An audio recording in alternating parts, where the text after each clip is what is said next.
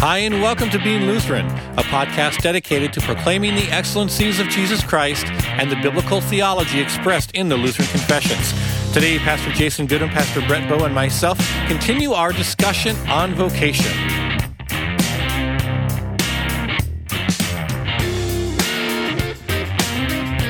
Welcome to Being Lutheran. I'm Pastor Brett Bowe, and I have with me Pastor Jason Goodham and Pastor Brian Rickey. Yeah, we are continuing to talk about vocation. Say it with me. Vocation. Yeah, I'm so depressed about that. Yeah, you're already sick of it. Brian's like, can we talk about the Trinity, please? Right. But actually, the Trinity plays out in vocation as the image bearers of God. Yes. And in the way I've started at my church teaching the Apostles' Creed is to talk about the vocations of God. Mm-hmm. You got Creator, Redeemer, and Sanctifier. Mm-hmm. It's a good way to look at the roles of the Trinity and how God interacts with His creation. There's a good summaries there of catechism there, coming from the catechism. Love the catechism. Yeah. And just like I reminded my Bible study last night, remind everyone again, because it's been a while, read the large catechism frequently, often, all the time. Mm-hmm. With my confirmation students, I always call it the large cat, and I make a meow cat noise. I'm sure they love that. They love it. And they should roar, actually. Roar. Hey, there you go. Then you pull up YouTube videos of cats. No. Wish there were more of those. We don't quite, yeah. Anyway, we're finishing off today our discussion on vocation in the family. Yes. We've done the two parts of the lesson. We've done the Old Testament, and now we're on to the New Testament. And if you haven't listened to those, maybe go back and listen to the last 3 episodes to get the full arc of this. Just give us grace with our squirreliness. Yeah, that's right. There's a little helium leak in the room we found out, and that's been repaired in Brian's studio. So helium is like straight meth from maybe the house next door or something. But it was fun, though.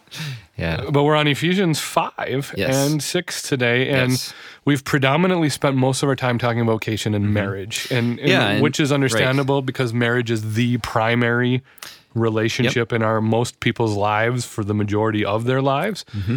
But we really do want to spend a good amount of time talking about the vocation of parent and child. Yes. And we're still going to touch on marriage a little bit, but we're going to spend most of our time in Ephesians 6 today talking about that. Yep. Yeah, and before we get to Ephesians 6, let's just talk a little bit more, tie up a few loose ends in terms of the husband and wife relationship. And I suppose we got to talk about it. It's the big S word, not the one you're thinking. Yeah, not the swear word. Yeah, right. Not sports. Bible's very clear. Sanctification. Yeah, right. Exactly. It's right here in Ephesians. Or you mean R? You know, because there is RefCon coming up here. So is it that? Right. I don't know. Has it passed by now? When this episode? No, we'll be right up against it. I'm just really trying to avoid the word submission. Is what I'm really trying to do. Yes. No, let's go back to sports, right? Hey, I'd rather talk about sports than submission. Yeah. Or how the Yankees put the Twins in submission. Is that what we're talking about? I hate you so much right now. That was almost embarrassing. Oh, it would be nice. And side note, and sorry for non-sports fans listening, it would be nice even in this slump the Twins have, if it would look like the Twins are at least playing the same sport the Yankees are playing. Yes. Oh my, that was embarrassing. Their pitching is so much deeper. How'd the White Sox do in the playoffs this year, Brett? Just swimmingly. Yeah. Golfing was good for them. Yeah, right. Drowningly or what?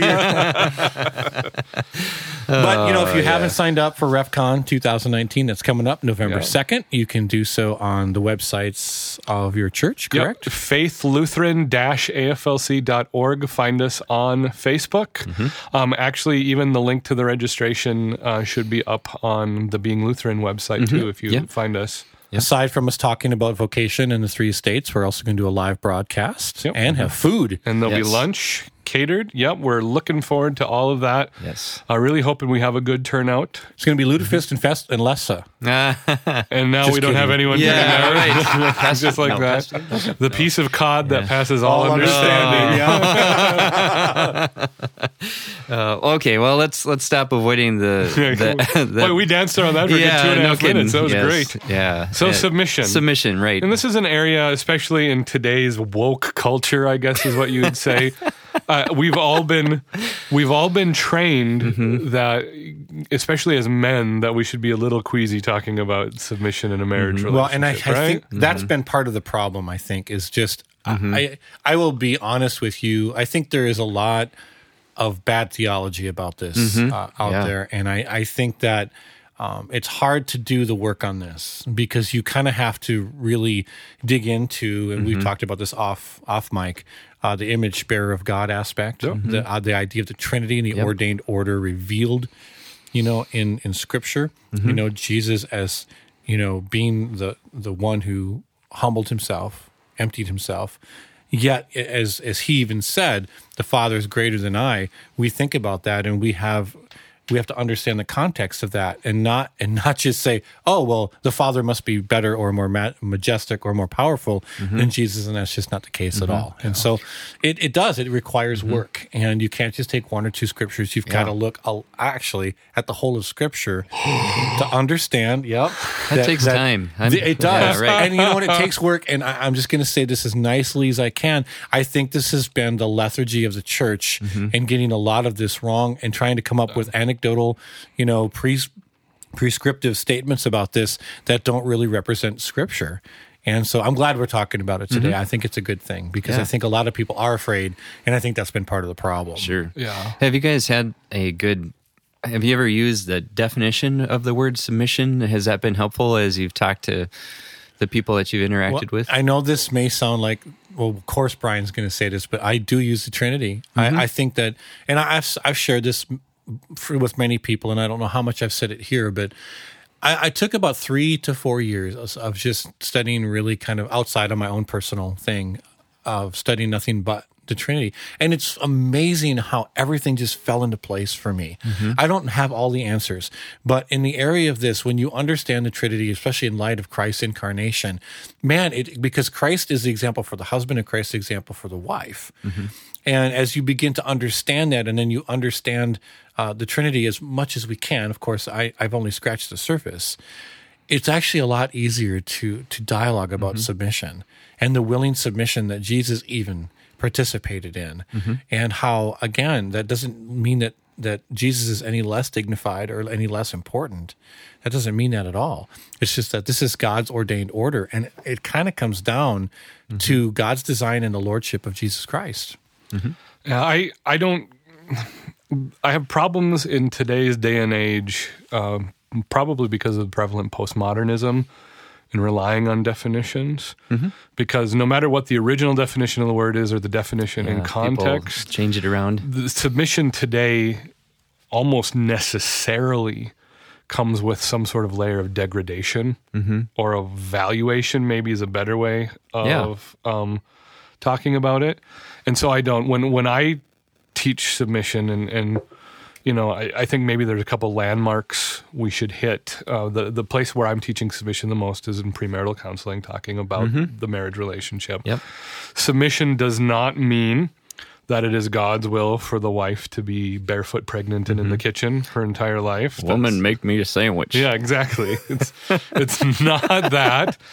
But the two views expressed by Brett Bowen are not necessarily that of being Lutheran. Playing the role of a bigot today. Yeah, right. No, I just for some reason that I had a group of friends that said that a lot in talking about this topic in like a joking way. But in the same sense, though, that because the church has done such a horrible job, we are part to blame in this, and we have to own that. Sure. Well, and the caricatures become a way of avoiding it, too, is the problem. And so the positive landmarks we want to look at, the two reminders we have, and Brian's kind of alluded to it, too, is we would remember, first of all, that God's created order is a first article of the creed gospel promise to us. When we confess the creed, God is creator of heaven and earth.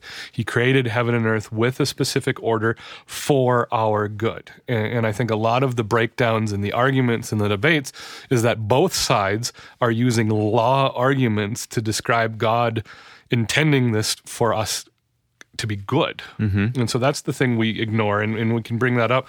The other thing, I don't ever teach this section on submission without pointing to wife cannot think about submission in a marriage relationship without looking at how Christ describes the role of the husband in this same passage. And what's so interesting about it, submission is almost a passing thought. Right. In this, it's like the first verse, wives must submit to their husbands.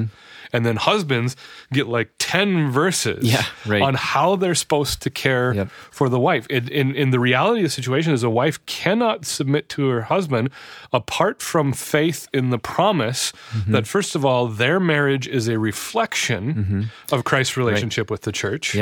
That's one of the best things I heard in a training session on premarital counseling is one of the things we have to remember as pastors is the reality being described in Ephesians 5 is Christ in the church. And the marriage relationship is a reflection of that, not vice versa. The other thing is that the husbands are called, again, and we've touched on this in previous episodes, husbands are called to love sacrificially their wives based on Christ's sacrificial love for the church. In that way, submission becomes a relief when the wife can comfortably and confidently know that when she submits to her husband is already, by the decree of God, acting sacrificially in her favor for her benefit. Two sides of the same coin. Yeah, exactly. It is because as a male leader, as the spiritual leader of a house, it is our primary responsibility as husbands to foster and nurture a biblical spiritual environment for your wife to succeed, feel safe, and feel loved. And that's not easy. And it does take sacrificial covenantal love. It's more than a feeling. Oh my goodness. But it's more than that. It is a commitment to look first at the covenant love of God revealed in Christ Jesus, and then in the power of God's grace and His Holy Spirit, to say, Lord, enable me to carry this out. And it's a reminder that we as husbands are called, when we're making decisions, aren't called simply to make the best decision, but the best decision for our wives. And that might not always seem like there's a lot of difference to that, but it's a very nuanced thing. And it's not just getting in a debate where you're with your wife where there's disagreement. It's saying, okay, this is what's going to be best for my wife. And this is that sacrificial thing where you are willingly, at times, causing yourself to suffer for the good of your wife. And that's all about what vocation is. It's all about what loving your neighbor is and fulfilling the second table of the law, is that I am sacrificing my own good for the sake of my neighbor.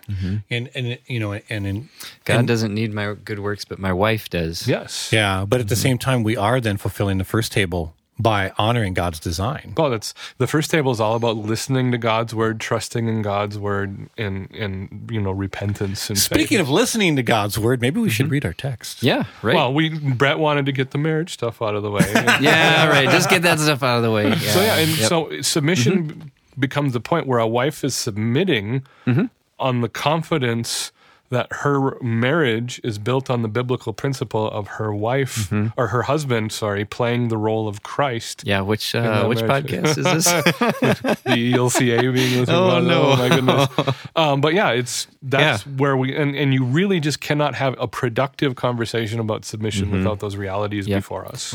I sometimes tell premarital couples, which role would you rather have? Look at the description. Looking at both. Because if you look at even the fall in the Garden of Eden, again, who ate the fruit first, and then who does Paul talk about in Romans? And so there is an aspect of responsibility and accountability that men will have in this, and that's a good, scary thing. I know that was what shook me. Honestly, it kind of shook me out, because for the first 7 years of our marriage, I was not a very good spiritual leader at all. In fact, I was a horrible one. And I remember somebody preaching on that, and God really convicted me in a good way. And I'm going, I am really, stinking it up in this area. And I just that was a good shake for me. So yeah, good. All right, well let's get into the other family vocation, that of children and parents and children. Remember, vocation comes in pairs, and so we have another pair. And so I'll read Ephesians 6 here for us. It says, "Children, obey your parents in the Lord, for this is right. Honor your father and mother. This is the first commandment with a promise, that it may go well with you and that you may live long in the land. Fathers, do not provoke your children to anger, but bring them up in the discipline and instruction of the Lord. Amen. God's word. Yeah. God's word for today. Yeah, right. Exactly. All right, so here we have in Ephesians 6, right after the section in Ephesians 5, description about the vocation of parenting, vocation of being a child, which, that was one that I had never really thought much on. I thought more about being a parent, but there's a vocation for a child too. Yeah, and it's the first one covered in that pair. Yeah, right. The order of it is Paul, under the inspiration of the Holy Spirit, describe how do children love their parents. And what's so interesting about that question in loving our parents is the primary way God gives children to love their parents is laid out as obedience. Yes. And in our sinful nature, when we look at it from the perspective of those who are called to obey, we're not looking for ways to obey. The first question we're asking is, are they worth obeying? And that is outside of the flow of thought, at least here in Ephesians. And now it is not to remove all responsibility from parents, and actually that comes up here in the verse. No, and this is that prescribed God ordained design that the parents are loving in a covenantal way. But I think it's worth discussing. What happens when parents, maybe they're drug dealers, and they go ask their kid to go sell some crack on the corner. Right. Then how do we apply this scripture to that situation? And how we apply this scripture to that situation is we remember, and we've pointed it out multiple times in this arc, these episodes arc, that the beauty, especially of the family estate, is that God himself provides the gospel fulfillment, especially to those who have been abused or exploited by the breakdown in these relationships. Yeah. We stated earlier, on the one hand, when these relationships in the family break down, there is the most pain, whether it's divorce or abuse or whatever the case might be in the family. Well, it's our closest neighbor. But on the other side, God is the fulfillment of a good father. Yep. And Christ is the fulfillment as the bride of Christ. Yep. And it's, I know, and there's a lot of pain when people wrestle with dealing with, if you've had an abusive father, it might not seem on the surface like God as Father is a loving image, but most of the people I've talked to have come out of abusive relationships say, that was my comfort. Well, and I can speak directly to that because I did. And the thing that I had to kind of come to a realization of myself is God with me through this? Is God leading me to someplace better than the current situation I'm in? And through God's grace and love and mercy, in love, I actually confronted my dad in love, and we have a relationship now that's been redeemed through Christ that we would not have had I not spoken the truth in love. And so Christ showed me a better way, and he did allow redemption to happen, but I didn't resist it either. And I think that's key too. When you're in those bad situations, you don't get to choose it. And I'd love to apologize to anyone who is in a situation, because the family, like you said, we're thrust into that situation. Aside from our marriage, as children, we're thrust into that situation. Yeah. But God is with you, and there is redemption on the other side, even though you may not see it right at this moment. And we would remember in that the olive branch that Paul, under the inspiration of the Holy Spirit, throws to us is that the image he's describing is a principle, not a one-for-one correlation, so that, it's principally speaking, this is how it works. But the basis for that is that this is God's ordered creation. And so when the family is functioning as God's ordered creation, in God's ordered creation, obedience is the primary way in which we love our parents. Now, again, we live in a broken, sinful society, and we would also say obedience is the primary way we love our parents, but it is not the only way we love our parents. And like you said, Brian, you confronted your father because he was not holding up his end of that ordered creation. And that fostered reconciliation and repentance and forgiveness. And, it also fostered redemption in my own family with my own children. And, recently I got to speak at the Bible school at Chapel on Tuesday, and I hadn't seen Elijah over a month, and he's in his first year there.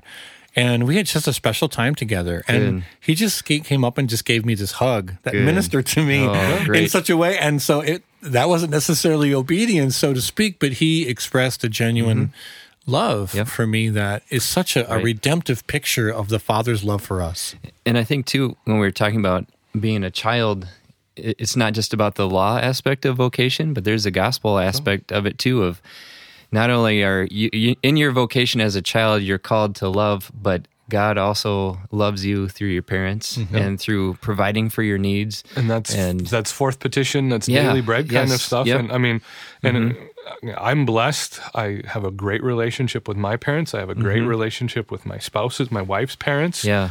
And it really helps us understand the flip side then. Parents have a specific call to love their children. It's, don't provoke them to anger. Yeah. And then bring them up in the discipline and instruction of the Lord, which we would remember. And Brian, you're exceptional at pointing this out. The whole purpose of the catechism is that it falls in the hand of the Father. Yeah, and basically, it's the church's answer to this is how you're supposed to love your kids. You raise them up in the instruction of the Lord. Now, there's all sorts of things, and we're running out of time here. But the parents not provoking your kids to anger, it's I have to watch myself because I kind of joke around tongue in cheek. Yeah, I joke around tongue in cheek. I say 90% of parenting is just messing with your kids. And, the use of sarcasm. The use of sarcasm, or for those of you who are fans, my model as a father, the kind of my hero is Calvin's dad from the comic strip Calvin and Hobbes. I'm glad you didn't say Calvin. Like Homer Simpson. No, not Archie Bunkers. No, right. No, it's just I like to tease my kids. I like to make them think. I like to have fun at their expense from time to time. But it's a call. It's a call that whatever we're doing, whether it's teasing, whether it's discipline, whether it's whatever the case may be, to not provoke them to anger. Or another translation is don't exasperate your kids. And I really like the English kind of image that carries with it. But then the way we don't do that, the flip side of that coin then principally is we raise them to be Christians. Yeah, right. We use teach the catechism, teach the word, model the word, and then we mentioned in the last episode or 2 episodes ago now that disciplining your kids and instructing them is a way that we suffer for our own children. It's discipline should not be a pleasurable, this hurts me as much as it hurts you, enjoyable thing for a parent. It's something that when I have to discipline my kids, and not only am I wrestling with disappointment that my kids did something worth punishing, but it just I like to be kind and affectionate with my kids and not be stern and not affect their happiness. But this is part of that created order that God gives us. Yeah. It's a beautiful thing. Yes. And when it's all work, it'll never work perfectly. But if we can, as an act of worship, again, not because we have to, but because we get to in the freedom of Christ Jesus, if we operate this way in our home as best we can under the power and guide of the Holy Spirit, it is a very peaceful and joy-filled thing. So, Amen. Well, I have an ending verse coming from Ephesians. I always love this because there's always hope. And so I don't know where our listeners are at, and maybe you're struggling in your marriage or even dealing with your kids, but I just really feel that this would encourage you because God is always the answer. And Christ has redemption. Always look to him. And so here we go. Ephesians chapter 3. Now to him who is able to do far more abundantly than all we could ask or think, according to the power at work within us, to him be glory in the church and in Christ Jesus throughout all generations, forever and ever. Amen. Amen. Thank you for joining us. Please look us up on the web at beinglutheran.com. Also, invite a friend to check us out on Spotify and iTunes. Please join us next week as we continue our discussion on the 3 estates of vocation. God bless you and have a great week.